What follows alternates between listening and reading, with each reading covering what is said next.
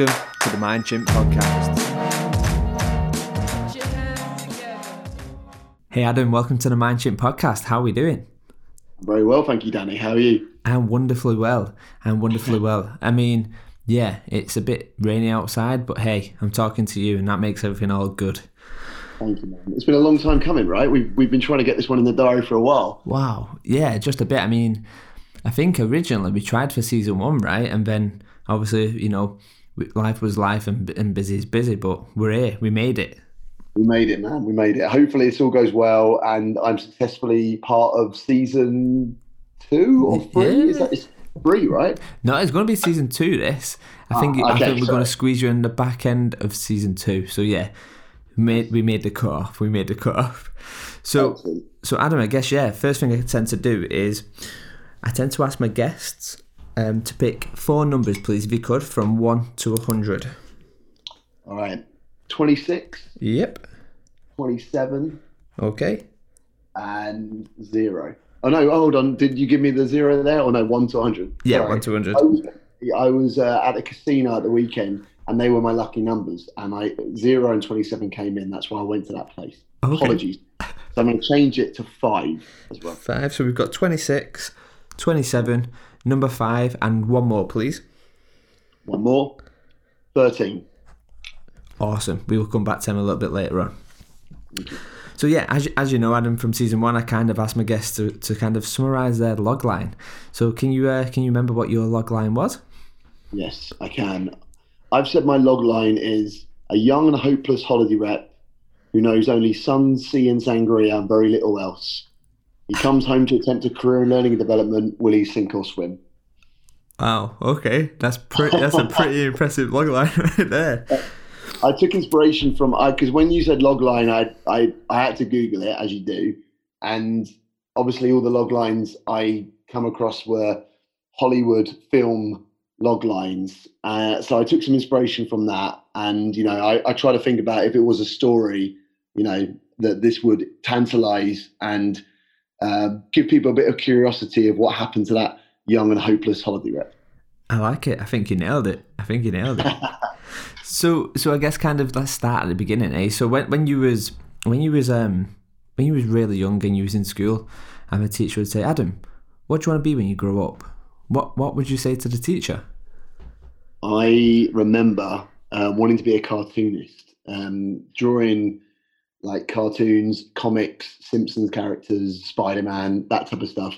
I'm a bit gutted I never really continued with it, but I think that maybe that's where like my creative edge comes in. I was also, at the same time, the reason I remember that so well and so vividly when I had to talk about like what I wanted to be when I was older was in the same class, one of my best friends at the time, who will remain nameless, when they were asked what they wanted to be when they're older, they said a normal man. I found that quite funny because the picture of a normal man was a man waving at a taxi in a suit. I don't know to this day if he's gone on to be a normal man, but anyway, that's all I remember about that particular moment. but yeah, I wanted to be a cartoonist, basically. Nice. Okay. So kind of what I want to do is I kind of want to jump in with some buzzwords bingo, and I guess for me it's a case of I'm going to throw some names out at you, some words, sorry. And yeah, I just want to see what comes to mind as soon as I say these words. Okay, are we ready? Yeah. Okay, first one is digital learning. Convenience. Okay. Classroom. Overused. Okay. L&D. I would say uncertain. Okay, and we'll do one more. Performance support. Underrated. Okay. So we will definitely get into them for sure. So I guess kind of, yeah, me and you talk quite a bit, but I guess maybe for our listeners who maybe don't know who you are, maybe you could give us a bit of a whistle stop tour of kind of where you've come from right away through to kind of where you are now. Absolutely. So I started life, and I go back to my log line as a holiday rep. So basically that was if you went on a package holiday with your family or with your girlfriend or your whatever, I would be the guy that met you off the coach and lead you on the coach to the hotel, and then I would try and sell you a camel safari in the morning at the welcome meeting, and then I'd basically bug you the whole week or 2 weeks on holiday until you go home and tick excellent on my customer service questionnaire. That was basically my job. And I went from different places around Europe, mainly Magaluf, if I'm honest. And at Thomas Cook, you got quite quick progression from an overseas perspective. So I was like rep, supervisor, then went up from there. And when you became a good enough rep or a good enough manager, you had this permission to then train other reps. And that would involve you basically being an induction trainer where floods of reps would come over, you train them, and then they would then be their fully fledged rep from there onwards. And that's when I kind of fell into L&D, really. So I kind of went from an overseas background. I took some time and I was in the UK with Thomas Cook. I was in the most glamorous destinations of Bradford and Peterborough with Thomas Cook, and I had some excellent adventures. I went to the World Cup with Thomas Cook Sport, and I did some crazy ventures, really. Like I went to Dominican Republic for 1 day's worth of training, that type of stuff. And I'd been there a long time, so then I kind of went from there to a consultancy, and I was there for 3 months. And I would say that everyone is allowed a career fail in their life. That was mine, and then I learned a lot from that. Kind of dusted myself down, and then thought, right, L&D, what's the score? Do I still want to be involved with it? Do I not? And I then powered on. I continued, so I didn't sink completely. And I went on to mainly in retail from there. I got my foot in the door in the retail world at Poundland, first of all, which is a very interesting move for me. Then Ted Baker. And then where I kind of probably did a lot of the digital stuff and probably came into my own a little bit was at ASOS, where I've been for the last 4 years. And more recently at Revolut, which is a fintech startup. And then I've recently accepted another role at a hospitality brand. So if you can keep up with that timeline, then I've been around the block a little bit, but all very different industries. And I feel like I've learned a hell of a lot along the way in terms of like my view and my outlook of L&D, and what I was at the start, which is an out and out stand up deliverer trainer, to kind of my view of where L&D is right now. It's dramatically different. So there you go, Danny. I reckon you've learned a little bit along the way there as well, man. Did you know all of that timeline? No, I didn't. But I mean, first things first, right? Congrats on the new role, my friend. Congrats. Thank you. So, yeah, I mean, the first thing I want to know is a little bit about kind of Thomas Cook. I mean, yeah. So kind of what stuff was you doing? I mean, did you meet anyone famous, or kind of? I'm assuming you would, or what? I don't know. Well, I guess along the way, I saw a few celebs that went on holiday, but they were like kind of Z-list celebs. But I think one of the things that was really interesting, Danny, was like it felt like I was like on the judging panel of X Factor, because basically this was, if we always talk about induction and onboarding, and we still talk about it in L&D, but at Thomas Cook it was like a league of its own. Basically, if you went through the process of wanting to be a holiday rep, you would go for an interview, then you'd be told, right, you've got to go to an induction, a week-long induction. What they wouldn't tell you is it's actually a week-long assessment. And essentially that week, you'd be in training rooms and be on coaches and be doing like mock welcome meetings. At the same time, you'd be monitored the whole way through. And if you weren't up to standard, you'd be kicked off. But bearing in mind that you probably at this point told a lot of people back home, hey, I'm going over to do this induction course, because it wasn't just in the UK, it was in Mallorca. So we flew you out there, you had this week induction course, and then you might, if you were not up to standard, be sent home. And it was intense to the max. And it was almost felt like a bit of a boot camp that people had to go through. But it was great, because I think it was my first real experience of like learning that, when people are really put under pressure, and when they really did, show their true ability and skills. It was mainly just the practice. If they were doing the job, like if they were on a coach and practicing, or they were doing a mock welcome introduction, that's when they normally would shine. But in terms of, beyond the boot camp part, the one thing I've already mentioned was the Thomas Cook Sport, which was one of my kind of, I'd say, showcase moments at Thomas Cook, because I basically got offered the chance to go over to South Africa for the World Cup to train Thomas Cook guides on how to look after England football fans. That was the gig, which was amazing. But in amongst all of that, I had to look after the likes of Brian Barwick, who was used to be head of, I think, the FA, I think so. And he was talking about football players on first name terms. And of that Thomas Cook period, Thomas Cook Sports, should I say, I also had to train Mel C's dad. It was a really weird one. If he's listening, then sorry, but I'm going to say he was the worst delegate I've ever experienced. He basically came up to me 15 minutes within the first training session. We were training him how to look after customers that might be a little bit naughty on coaches, etc. And he was like, "Look, I don't need to do this training course. I'm not returning. I'm never coming back." And he left the training room, and I walked him round, and he came back, and he was fine. But other than that, so yeah, when you say celebrities, I don't know if Mel C's dad qualifies as a celebrity, Danny, but maybe it is. Maybe it is. Yeah, I mean, why not? For the sake of it, why not? I'm sure this is probably the highlight of his career, having you talk about him on a Mindship podcast. So, then all is forgiven. So kind of you kind of go from Thomas Cook, and then you mentioned the 3 months what you did consultancy, and I can kind of relate to that, with my past and stuff like that. But yeah, kind of. So the consultancy wasn't for you, right? How long did it take you to kind of figure that one out, I guess?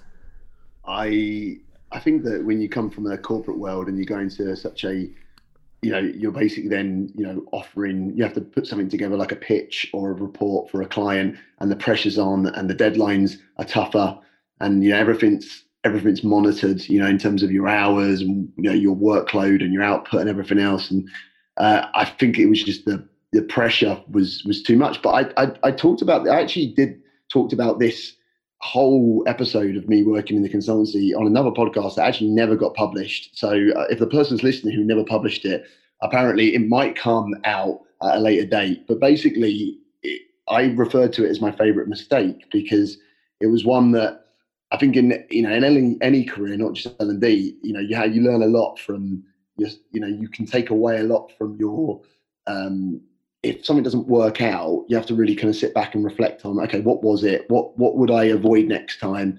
And I always say that, when anyone is going through their career, whatever age they are, it's like, if you're allowed to still make a mistake and then pick yourself back up and then move on and be better for it and be stronger for it as a result. So, it was a short stint, Danny. And like you said, if you can relate to it, you're in the same boat as I am, because you probably learned a lot off the back of your, experience. It's just kind of, as long as you come out of it stronger, that's the most important thing.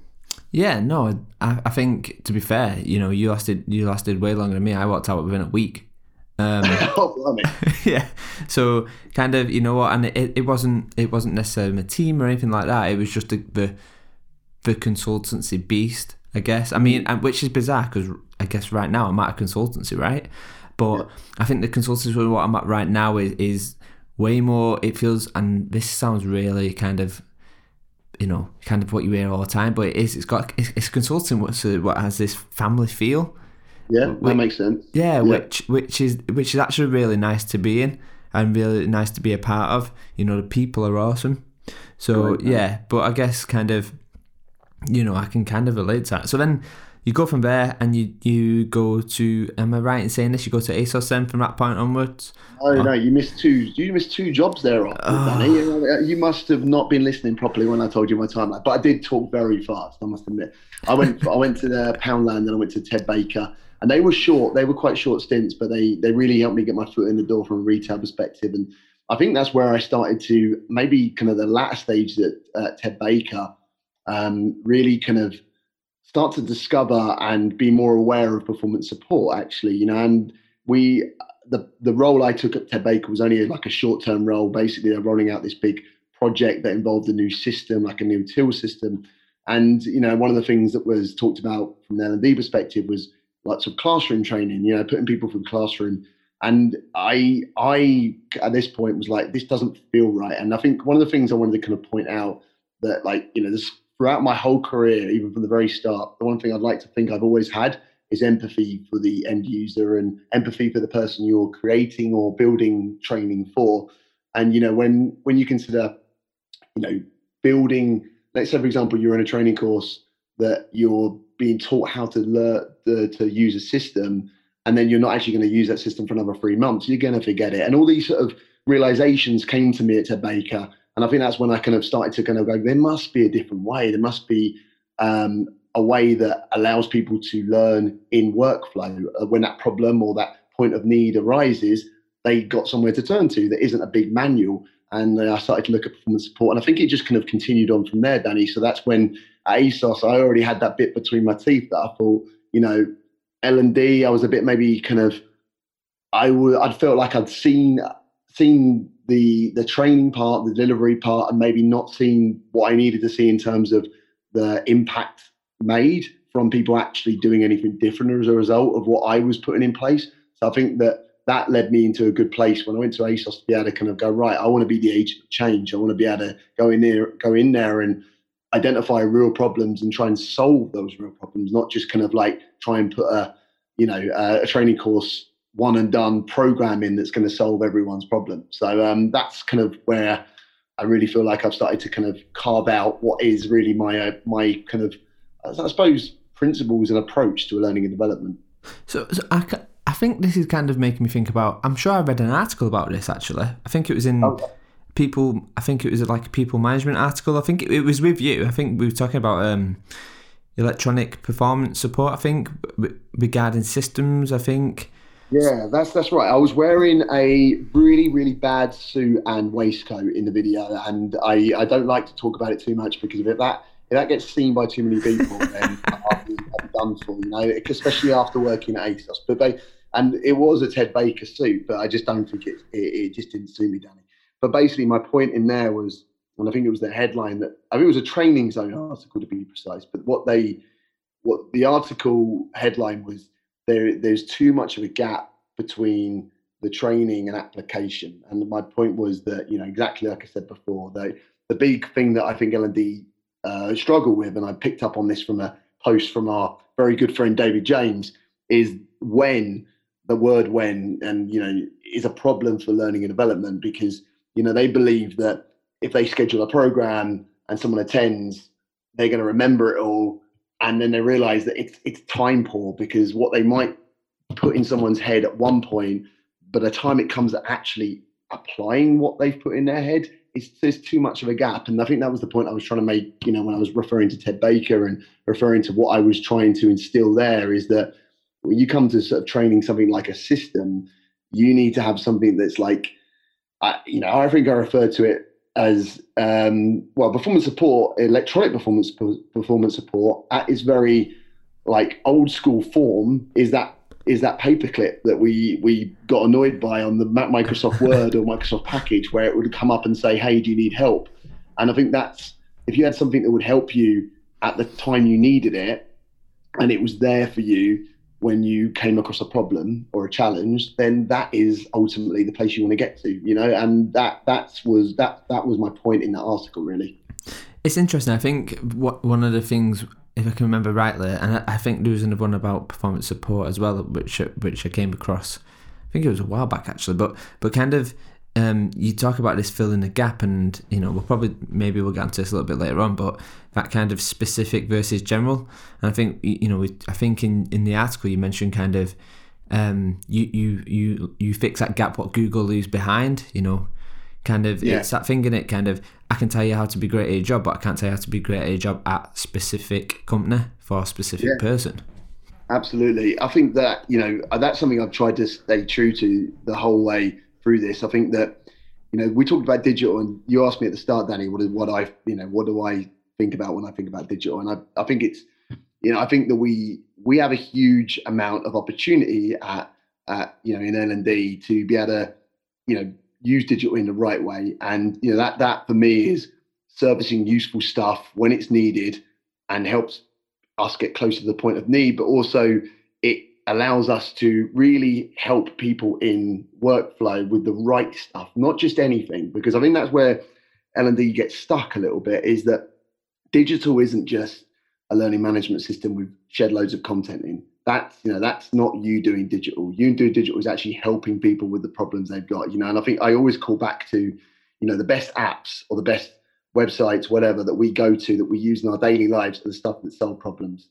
And the reason we go back to it every time is because it keeps on solving that problem and it's convenient for us. And that's why I use the word convenience when I was referring to digital, is because if you are solving the problem that they've got at that particular time, whether it be through transition, whether it be whether they're starting an organization, whether they're a new manager, whether they're going through change, whatever it might be, if you are doing that and you're doing, and you're doing it through digital, that is for me the truly great way that L&D can kind of pioneer a new way of thinking digitally, because it's not a content thing. It's not a case of just putting content in front of people and going, there you go, we've solved all your problems. It's like, how can you solve them in a digital way?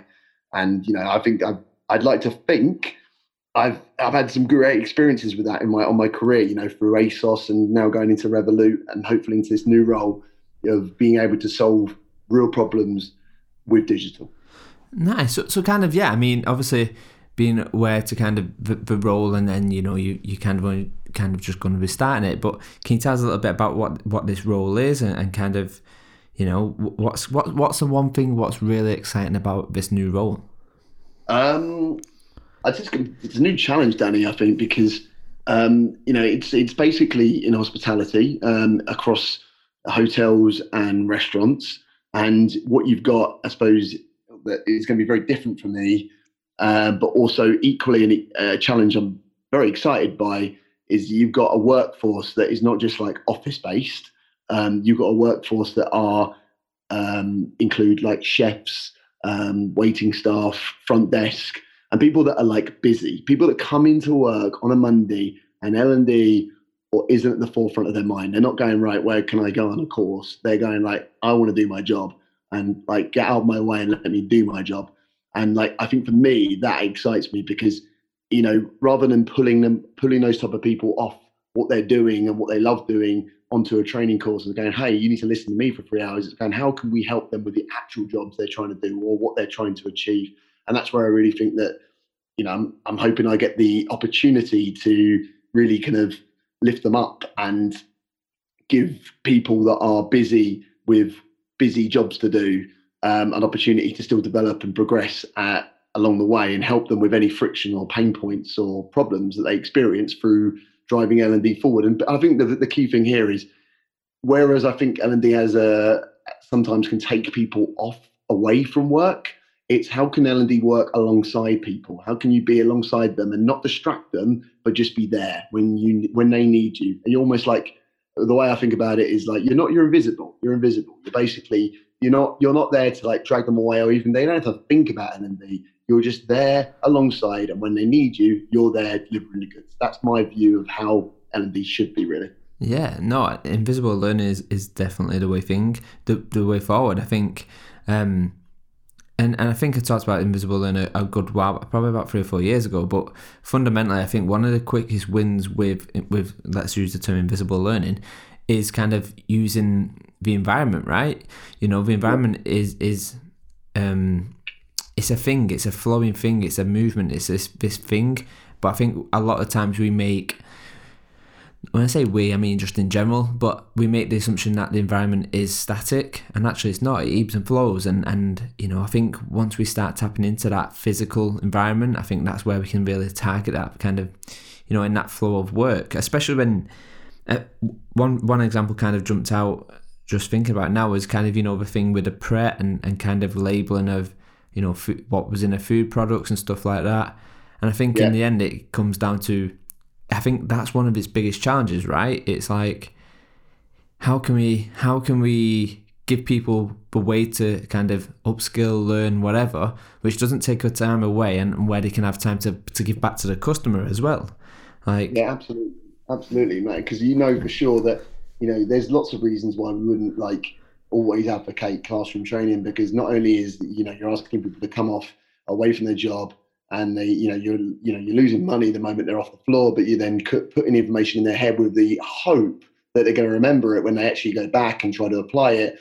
There's so many reasons, and I think that you're right, Danny. We've known for years, right? Well, maybe centuries, I don't know, that the vast majority of development occurs on the job. And, when you connect people together, and so I guess it's that kind of, why can't we just put more eggs in that basket where we recognize that, hold on a minute, like you said, if it's the environment around people where they get most out of, and they learn most, and they're kind of challenged most and experience most, why are we still forever taking people away from that? And, I think this is where I think L&D has got a little bit of catching up to do, because we're kind of not moving as fast as the business wants us to move. And I think that we're still ever so slightly obsessed with this one and done approach of classroom, and, this idea that we have to be seen to be doing something. And usually that involves you being in front of someone, in a classroom. And I think that's where I think that it still happens, even in the most digital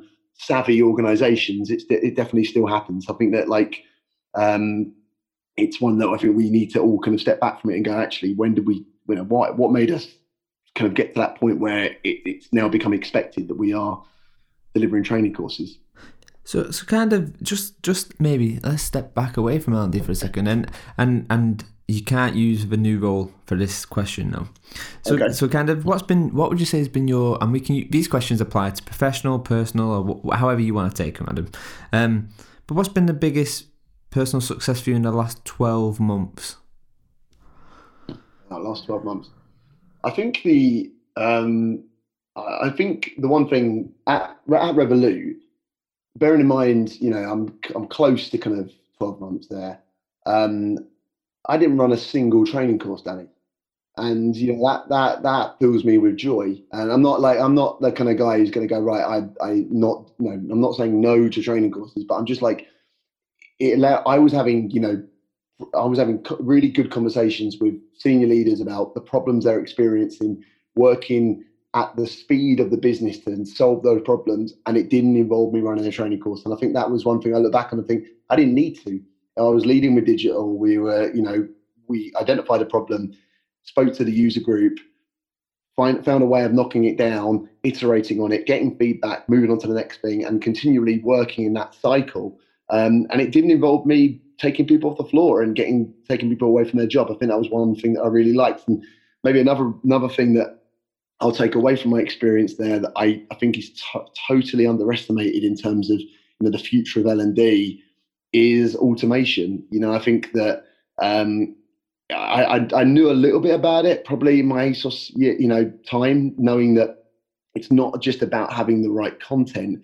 It's when it lands in people's inboxes. It's when it lands on their lap, and it's the point they need it. Not because obviously if you've got some really rich content that's super contextual, super specific, super personalized, that's fine. But the next layer up from that is, when does it go to them? When does it drop into their inbox? When is it at the point they need it? And Revolut taught me that because that's what they're all about, is automation, is that for their customer, but doing it for the user is going, okay, how can we, if we've got this content, how can we make sure that it's not just static and it not just sits there and we wait for people to find it? How can we make sure it's dropped into the right person at the right time and the right place? And that's something I will take away that I think will continue to be a big part of learning and development going forward, Danny. Yeah, no, completely agree. I think it sounds awesome to kind of hear that success story as well, because it's a scale, right? You've got one end of say L&D who are all classroom, and then you've got the other end which is kind of all, and I'll use this term, e-learning, the click next kind of example. And then you've got kind of the stuff that you're doing, which is kind of in that sweet spot. It's kind of being really specific and precise with when classroom or training is needed in that respect. But actually, when is it just a simple thing of we just need to make these people better at the job and make it easier for them? Absolutely. There's one thing, just another kind of moment that I feel like I was going to write a blog on this, and unfortunately never got around to doing it, Danny. But it reminded me of you when I remember when we first started talking, and you expressed talking about fish where the fish are. Is that you can probably what's the quote that you say about what is that? It's fish where the fish live.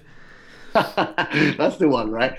So I think I want to just like share this very short success story that I was going to write a blog about, particularly with mandatory and compliance training, is that I think it's about using the tools, and this is obviously, it relates to that quote, Danny, is that look at the tools that already exist in an organization. Where are people communicating? Where do they live? What are they doing? And I noticed quite quickly, it took me within my first day to realize that everything through Revolut was through Slack. Everything, the Teams, the chat, the social stuff, that's how work got done. So ultimately, when I was trying to get them over to a learning platform to complete this very good, specific compliance module that we'd created from the ground up, and it was all good content, but that wasn't enough. It was like, how can we make sure it's integrated with Slack? So when they, for example, need to complete it, they don't get an email notification that would be completely alien to them because they don't use email. It's how do we integrate it with Slack? So it felt like it was part of the ecosystem that they lived in already. And I think that goes back to, a few things, which is how can you be alongside the person that you're trying to get in front of?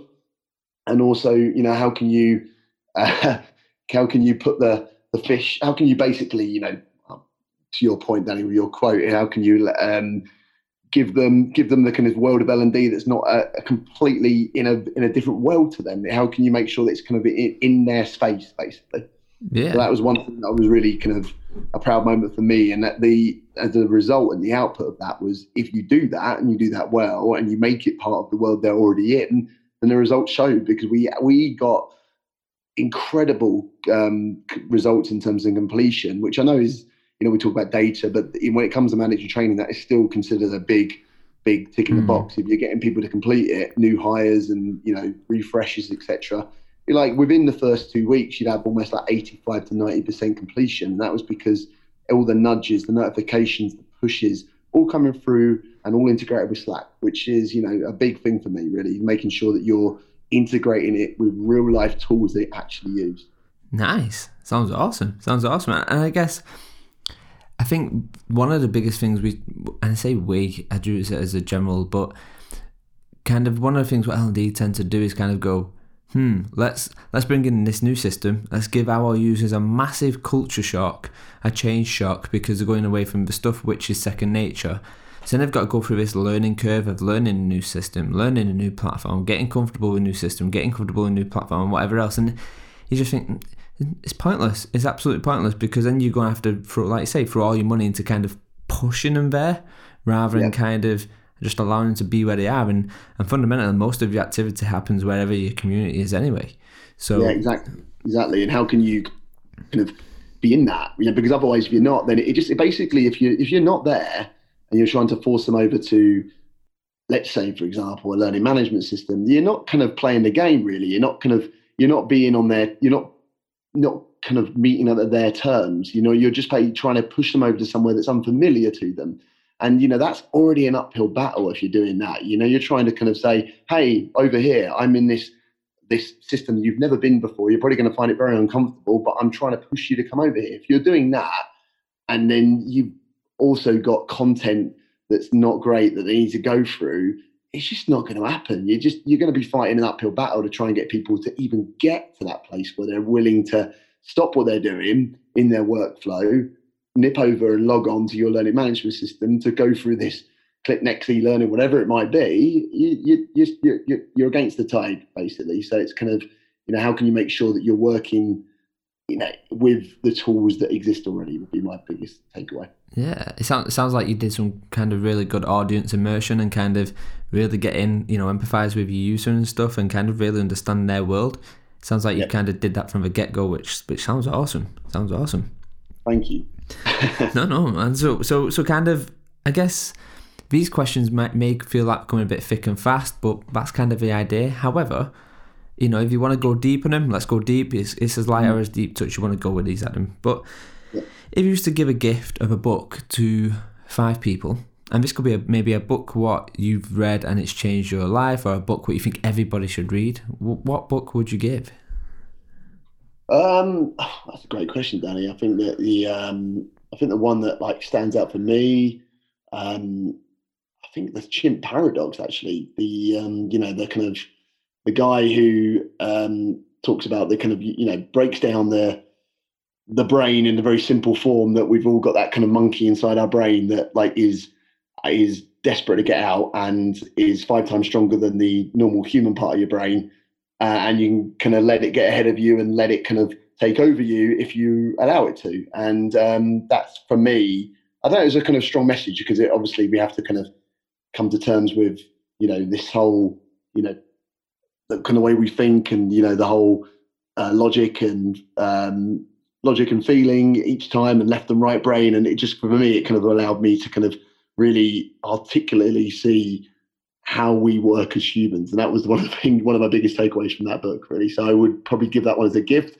for someone who is struggling, or someone who would probably need a reminder that we've all got the same brains, and we've all got the kind of same emotional responses to things, really. Nice. I loved the in that book the thing where it kind of asks you to name your chimp and make it personal. I thought it was a nice touch. Yeah, for sure. I think that then kind of it breaks down this kind of confusion and complex thing we have in our heads. It kind of allows you to just simplify it, and if you can do that, then you're kind of halfway there, I guess. Nice. Okay. So kind of let's throw another span right here. So I guess kind of coming out of the football stadium, a million people are going to leave the stadium, and we're all going to see this billboard. And you can put whatever you want on that billboard, whatever message you want to shape a million people's minds. What message would you put on that billboard? Man, you know what? It varies so much. I think oh man, maybe I've been watching too much Black Mirror now, but I think my kind of my quote on that billboard would be "Look up." Maybe. I think we do. I totally. I'm an advocate for tech and advocate for technology and digital and being on your mobile, but sometimes we forget that being in real life and being in that moment sometimes is important. And I've been guilty of that sometimes, Danny, where you're kind of like you're in conversation or you're out for a meal with people and you're on your phone, or at the very very worst you're kind of checking your phone when you shouldn't be, when you get a notification through, when you're driving or something like that. And it's just kind of like those moments of just like look up, because while the technology can be used for the absolute greater good and for the best, we've got some huge benefits out of it. We need to remind ourselves sometimes it isn't everything, and we need to just be in the moment and be in real life sometimes as well. Yeah, no, definitely. I think a couple of years, probably 2 or 3 years, when I was at Talk, I went on this kind of it was like a digital boot camp. I can't remember. I think it was something like that. Anyway, I had to create a video about digital, basically, and I learned on this journey kind of when you're out for a meal and someone's talking to you and you're on your phone, it's actually got a name back. It's called phubbing.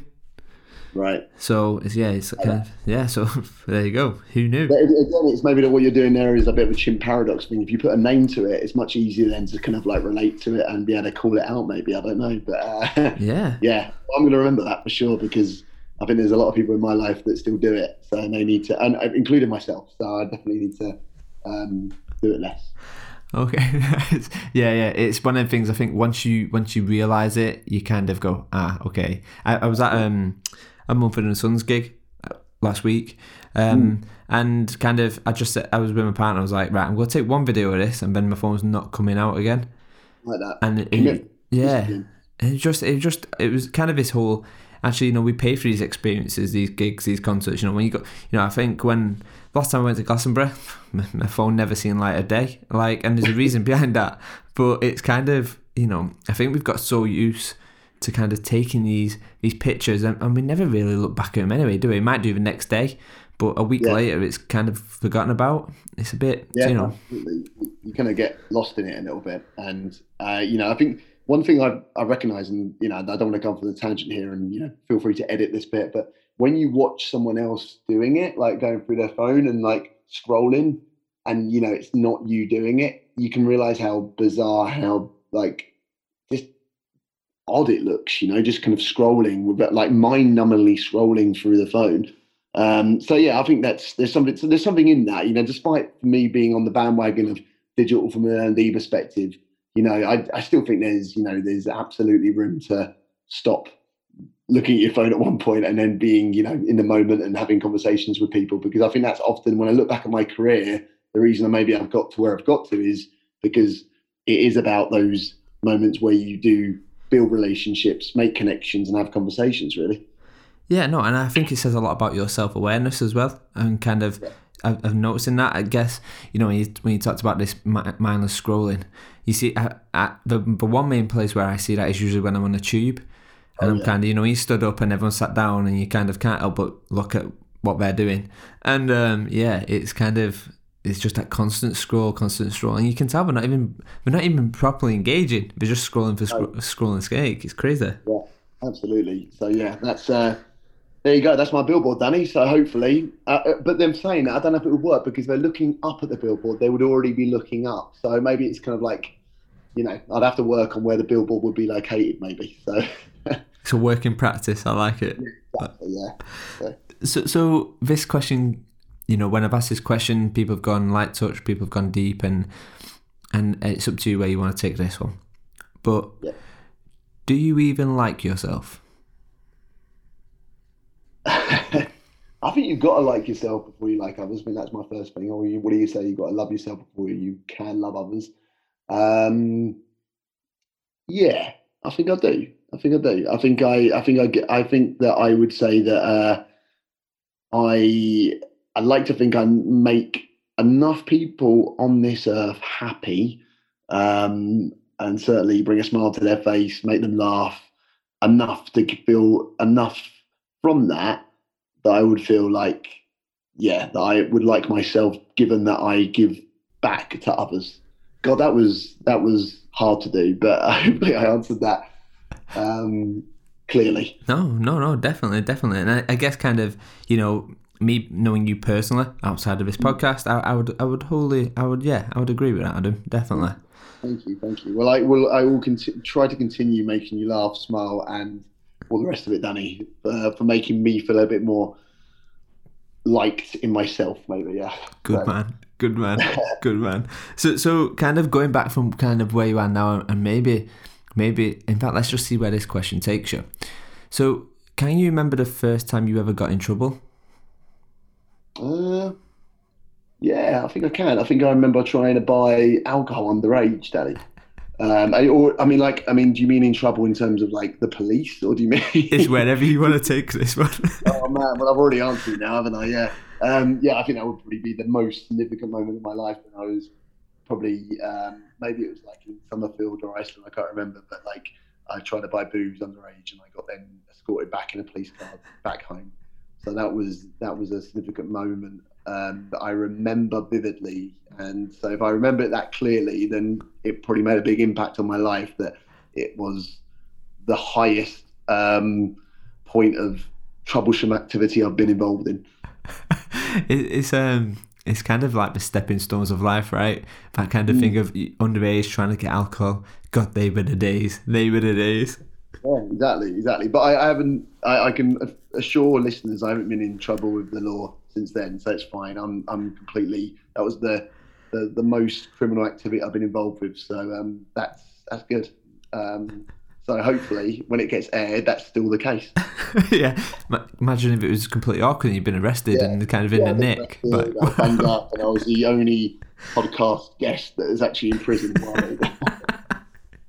So kind of coming back into kind of this L&D. So and kind of, I think we've already touched upon it, but maybe and given kind of, how much insight you've got into your new role, maybe you can apply it to that now, or maybe you can apply it to kind of somewhere like maybe it's like ASOS or whatever. But kind of what is L&D's problem?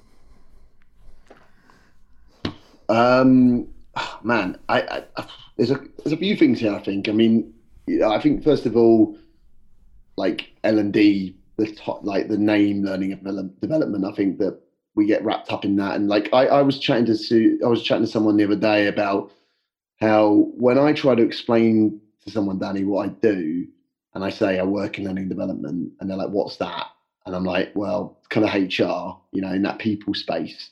And they're like, "Oh, okay. Well, what do you do?" And I'm like, "Well, I train people." And they're like, "What do you mean train people? Like, what, physically train them? Like, like a personal trainer?" I'm like, no, I actually train them. Like, and then I have to then say I'm in a classroom, and it's like, and maybe this is the thing that's kind of like causing L&D problems, is that we kind of still haven't got out of the habit of old language, the way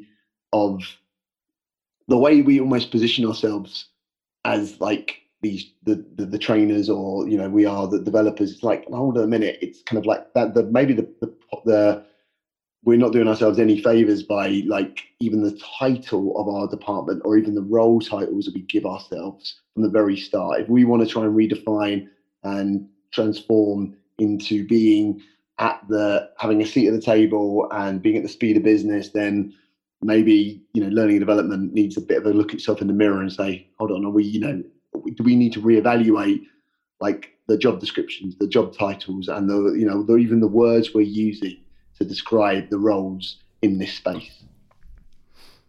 Yeah.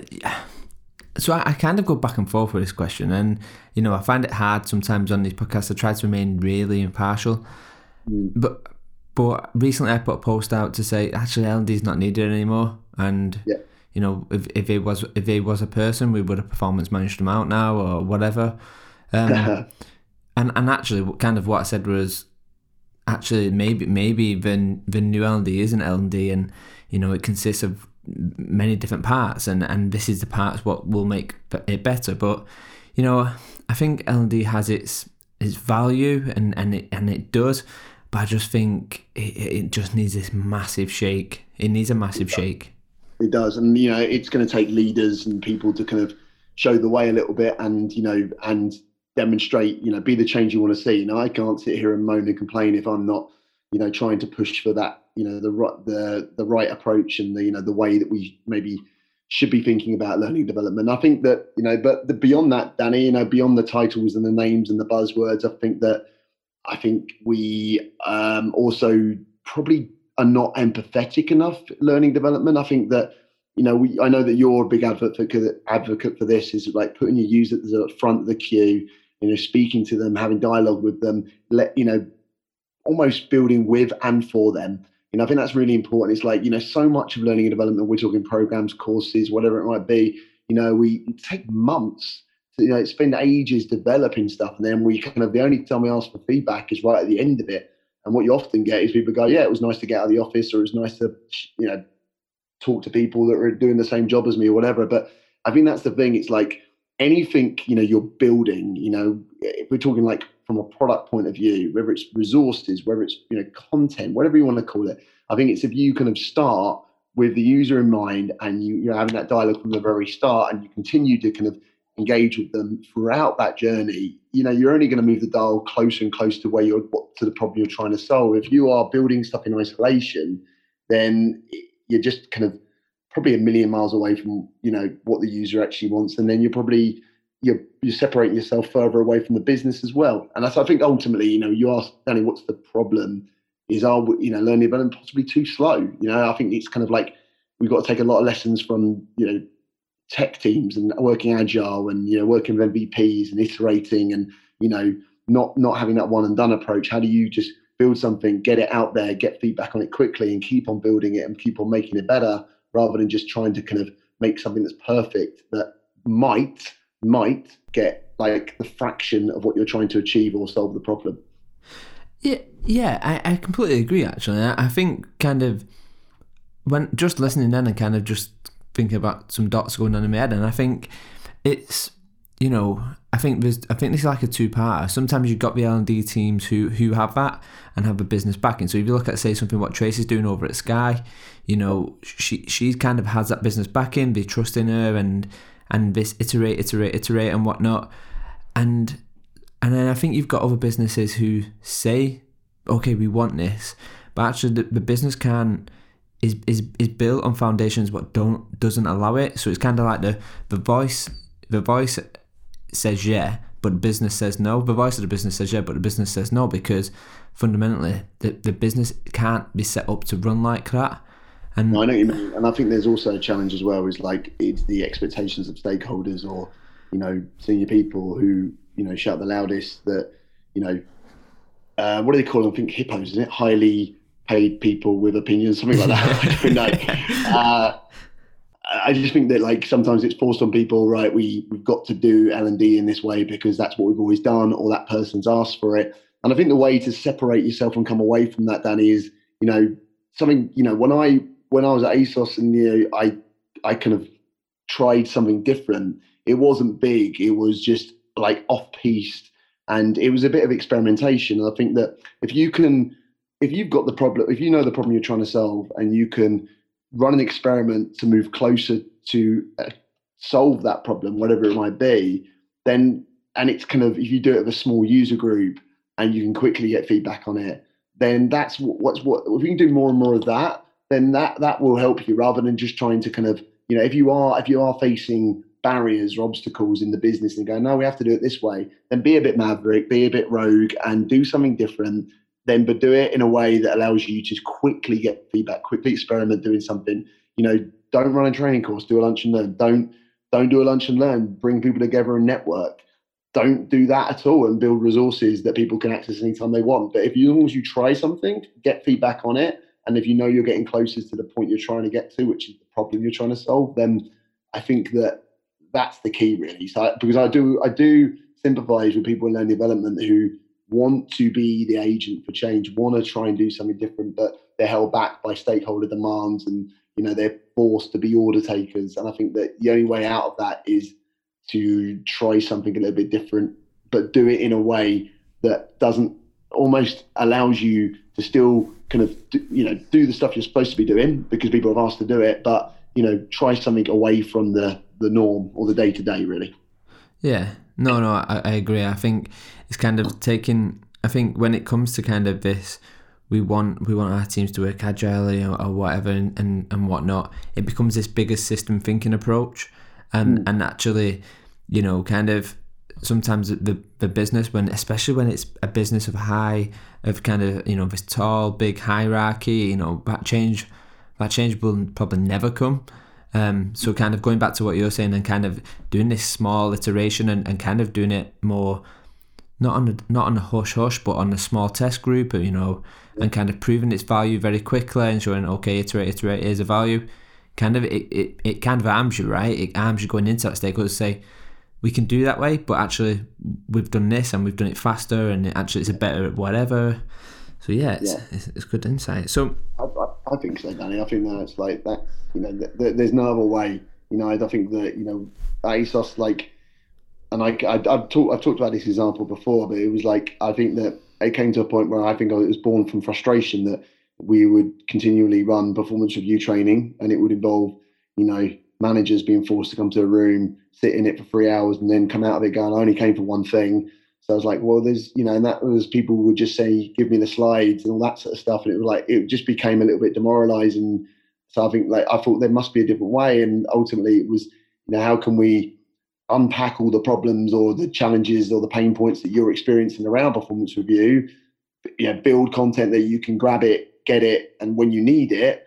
And I did that on the fly. I did that kind of like in a small, I did that through a pilot of a small user group, got feedback on it quickly, and then put it in front of stakeholders and said, look, I managed to get to these managers and solve that problem versus how long it would have taken me to put X amount of managers through on training modules. And I think, you're right. It's about arming yourself with that evidence that you can try something quickly and with a small user group, and then come out of it with, I guess, the assets you need to be able to prove that you can move the dial without doing it the norm or what you've been asked to do. Yeah, no, definitely. I think that's sound advice, definitely. So kind of coming away from this, and maybe, one of the things which I think we see in our industry a lot is kind of this, there's an echo chamber sometimes, and sometimes there's a lifting and shifting over ideas and not kind of giving nods to be probably an original person who kind of come up with it or whatnot, and no ideas are a new idea anymore. It's just an iteration of another idea. But what's your take on kind of this is a two-part question, I guess. But what's your take on the social presence of L&D at the moment, and social being social media? Kind of what's your take on their presence on that? You mean on terms of like the Twitter and like LinkedIn and I think it's got a good community, right? I think it feels like it's a good community. I think there's still a few people still trying to flog traditional ideas, and you see a few people going at loggerheads that kind of controversial opinions, then they get challenged and whatever, and I think that's completely normal. But I think that ultimately it feels like a strong community of people that. One thing I'd say, and again, it's something I've echoed on previous podcasts, and I think that's something I've taken away as a big thing in my career is L&D feels to me like if you're new in this space and you want to change or challenge yourself and whatever, that people are willing to help you, share ideas, and just be kind of welcome to give you their opinion. I think that's really important to recognize. I think that's what I've come across is like I feel like even if I don't always stay in touch with people, there's like I know I can lean on people in this space where I'm like going, what do you think of this? Like Danny, you talk, you're a big advocate for this because you've set a lot of this stuff up yourself, like communities, etc. And I can see that it's thriving in the space that you've created. I think that's what L&D strikes me as a place where people will always continually be willing to share their ideas. Yeah, I completely agree. I think there's for everything for every one thing what's probably bad about it is like you say, there's 5 things what's great about L&D, and fundamentally the people are some of the the most sharing, caring people within an industry, I guess. But so if I was to ask you kind of maybe it's a grad, maybe it's an apprentice, I don't know, or maybe it's just someone who's looking for the next career change, why should they get into L&D now, given the fact of there's roles which are kind of much more, that's how to put it, not future proofing, much more focused on future skill sets and whatnot. Why should someone get into L&D now, especially with the other options that are out there? Yeah, I refer back to Danny. You mentioned the article right at the very start about like the Google and L&D's job is to do what Google can't, which is explain to people and guide people to how to be successful in that organization. And I think that's the power that we have, and we can help people through their whole journey. So I think that's the one thing that you can never underestimate about L&D is like that we can help people from the moment they literally start, even pre-boarding, from day one, first week. They grow into the company, get used to the culture, then go up to a line manager, then go up another level. You've got the opportunity to go right across the organization to help people through different transitions throughout their whole employee life cycle. And I think that's something you just can't underestimate. And I think that's something that's like really powerful when you think about it. And I think that's something that if I was trying to explain to someone that you have got that ability to do that, said, you've got to do it in the right way, and you've got to kind of, not make more pain for them by kind of, being a distraction from a perspective of learning development, but actually just guiding them and helping them along their way. I think that's something I would say to them is that whole employee life cycle from start to finish, whenever it might be, you've got an opportunity to be there and help them at every step of the way. So, okay. So going back to that kind of thing, and maybe it is someone kind of who's coming into our industry, or maybe it's someone who's been in there and they need some inspiration. Who's the 3 people you recommend everyone should follow? I knew you'd ask me this. I mean, like off the bat straight away, you, Danny. I think you're someone I think that's like brings the L&D community together. With your series, and you've got a whole bunch of people that are kind of giving you their opinion and their insights and their expertise, and I just think that's absolute gold. I really do. So I think that straight away you. But if they're listening to you already, then you would assume they're already following you, right? So therefore, I'll count that as one. I think another one would be David James, a good friend, a mentor, and someone I think I look to in terms of their insight and their I think he's someone who I would consider for sure the thought leader in that space. Alongside that would probably be Nick Shackleton-Jones as well, who I know, has obviously recently released his book. Obviously, I'm plugging it for him here. But it's, those two guys, including yourself, would be, for me, the guys that kind of not only bringing the L&D community together, but really pushing the thinking and the boundaries of how we do it. Nice. All right. I will. Yeah. Thank you for that. I appreciate that one, Danny. You accepting that? Like that I've, that's you're one of the three. Is that all right? Can you be included? It feels good to be part of that three for sure. So obviously, I don't know David as well as you, but I do know him, and I think he's a top guy. Nick, I know personally. So yeah, I think that them two you mentioned are awesome, and they are the people who are bringing fresh ideas, and I think it's nice to see. I think it's nice to see. Every industry needs people like that, right? And it's a good place to be, I guess. And I like there's another chap that I've worked with a lot, ASOS, Miles Runham, who is someone who, again, I always talk about like user-centric design and user approach and putting the user at the front of the queue. This is someone who totally believes that, and I think that you read his blogs, should I say, and you can see that user experience is top of the agenda when it comes to his thinking. So that's another one that I would say. So Danny, if you're out, then that's the 3, but you can be included. So that's now 4. So that's fine. Nice. I like what you did there. So kind of 2 really off-piece questions. Yep. Question 1: if you had to leave a set of instructions, the world ends, and you've got to leave a set of instructions to jumpstart the next generation, so to speak, what would your instructions be? Wow. I wish I'd listened to previous podcasts and know what sort of answers. These questions weren't in season 1, so do not worry. Because for the listeners, point of view, I mean, this is quite late at night now, and I'm no, I'm not struggling. It's fine. I wish I had a beer in my hand right now to answer these questions. Sorry, but I don't. So right, just to recap on that is basically a set of instructions. The world needs to start again. Yeah. All right. I would say be nice to each other. That would be my first one. That's kind of normal, isn't it? Yeah.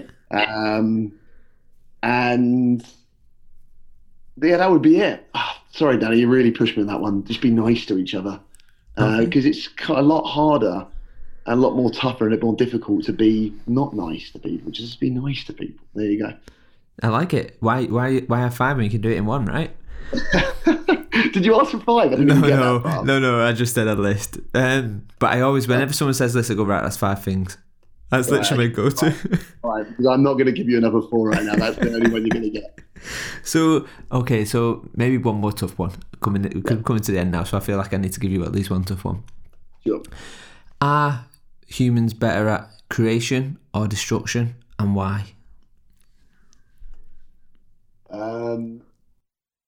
Wow, that is a big question. The one that jumped to my head straight away would be destruction, I think. And maybe I went to that place first because I went to disruption rather than destruction, and I thought about in my lifetime how much even technology has been disrupted, and the power of it, and the kind of you look at where you were where we were when we're growing up, and how much your life has changed dramatically through that. So I think there is, I don't know, but I think that feels to me like the most appropriate answer to give.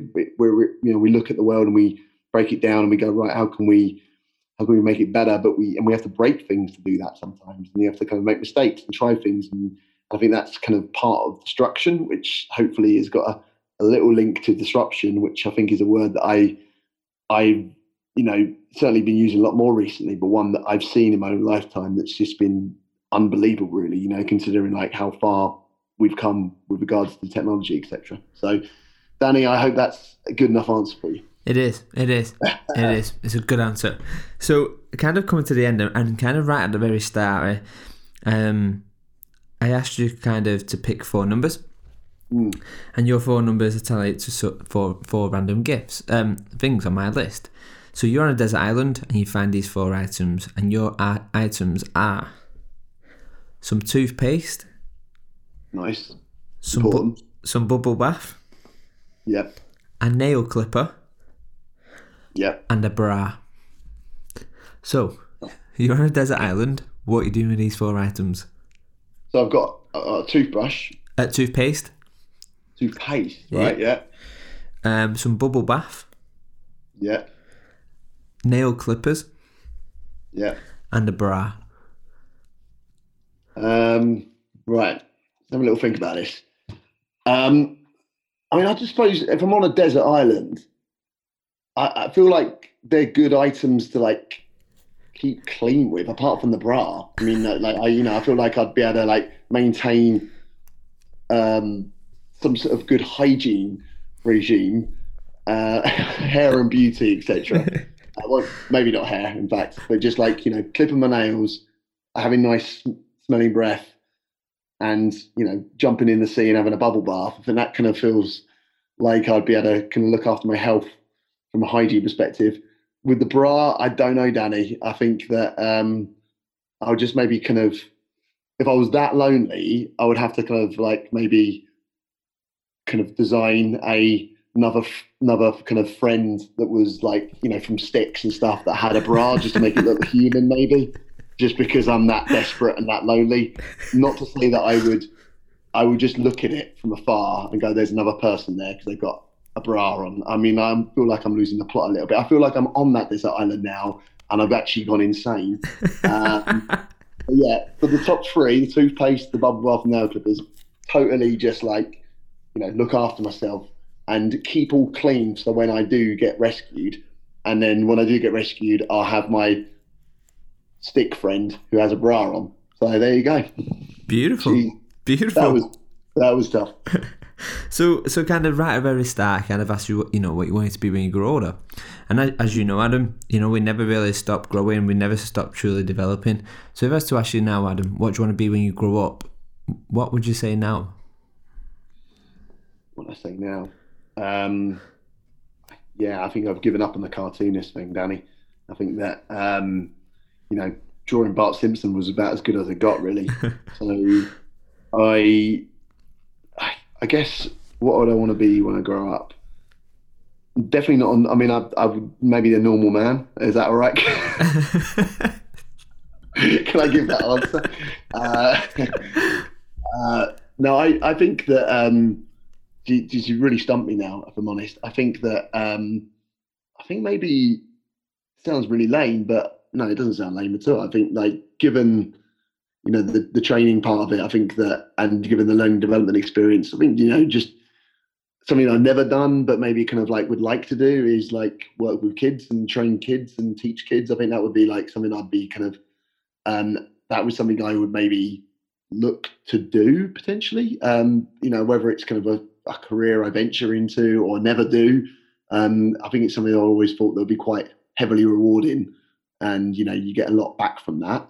So yeah, I think it's got a little slight link to development, but yeah, from an education perspective, I think like teaching kids would be in some capacity. I don't know whether that would be a primary, secondary, whatever, but that would be maybe what I want to be when I'm older. Nice. I think so. I was lucky enough to kind of work with some young adults, and some of them had kind of been abused or had learning difficulties. I'd say young adults are probably from 16 to 21, and it was by far one of the most rewarding things I've ever done. So I think, yeah, if you get the opportunity, definitely, I think you'll love it, definitely. Awesome, thank you, Danny. So Adam, we're at the end, but I guess kind of where can people find out a little bit more about you, follow you, stalk you in the passive way, like in the good way? Where? I'm happy to open up all social means.